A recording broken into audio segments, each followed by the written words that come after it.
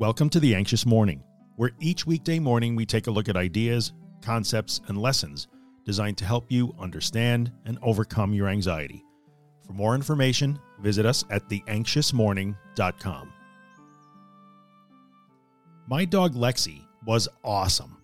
She occupied a huge space in my life from the mid-90s through the mid-2000s, and I still miss her to this day.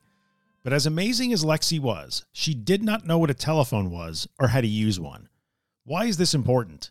Because when I was really struggling with my anxiety, I wound up deluding myself into thinking that she might be able to dial 911 for me if I needed emergency help, which, by the way, I never did. This is a true story.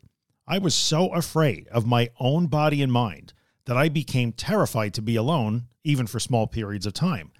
I was convinced that at any moment my heart might stop beating, that I might snap and lose my sanity, or that any number of horrible fates would descend upon me. I was stalked by these fears and thoughts and close to crippled by them.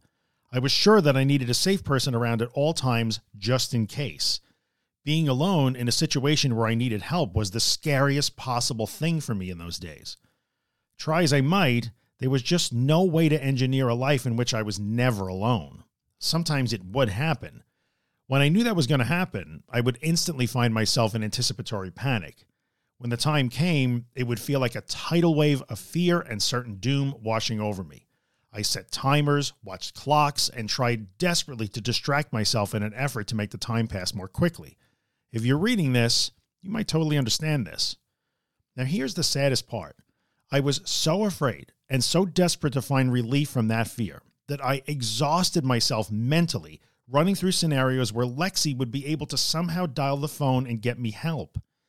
I went over it again and again and again in my head. I thought of every possible variation on this theme, knowing it was ridiculous, but still hoping against hope that this would save me from what I was so afraid of. It got so out of control that I would pick up the cordless phone, turn it on, dial a 9 and then a 1, then put the phone down on the floor next to Lexi. Of course, you can't leave it like that for too long, so I would have to pick it up, turn it off, then repeat the process. This cycle would repeat again and again while I was alone. When she would get up and walk around the house, I would follow her around, waiting for her to sit or lay down again so I could repeat the ritual. Can you imagine what that looked like? Can you imagine what it felt like to be doing that? Well, sadly, maybe you can. The point of the story is to shine a light on just how irrational and extreme fear and the rituals we build to escape it can become. I'm a reasonably bright guy, but there I was acting as if my dog could use a telephone to call for help. That's not the only point of the story, though.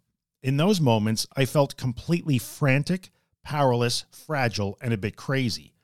I was trying to get my dog to save me from my own body.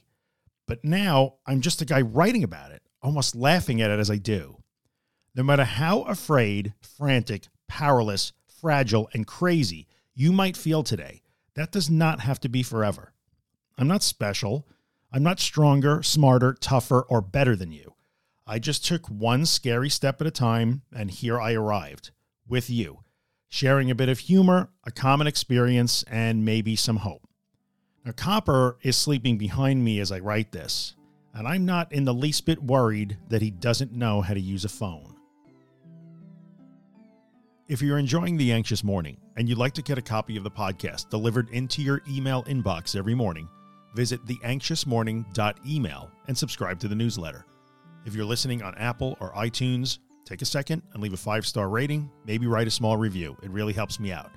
And finally, if you find my work useful and you'd like to help keep it free of advertising and sponsorships, you can see all the ways to support the work at theanxioustruth.com/support. Thanks so much.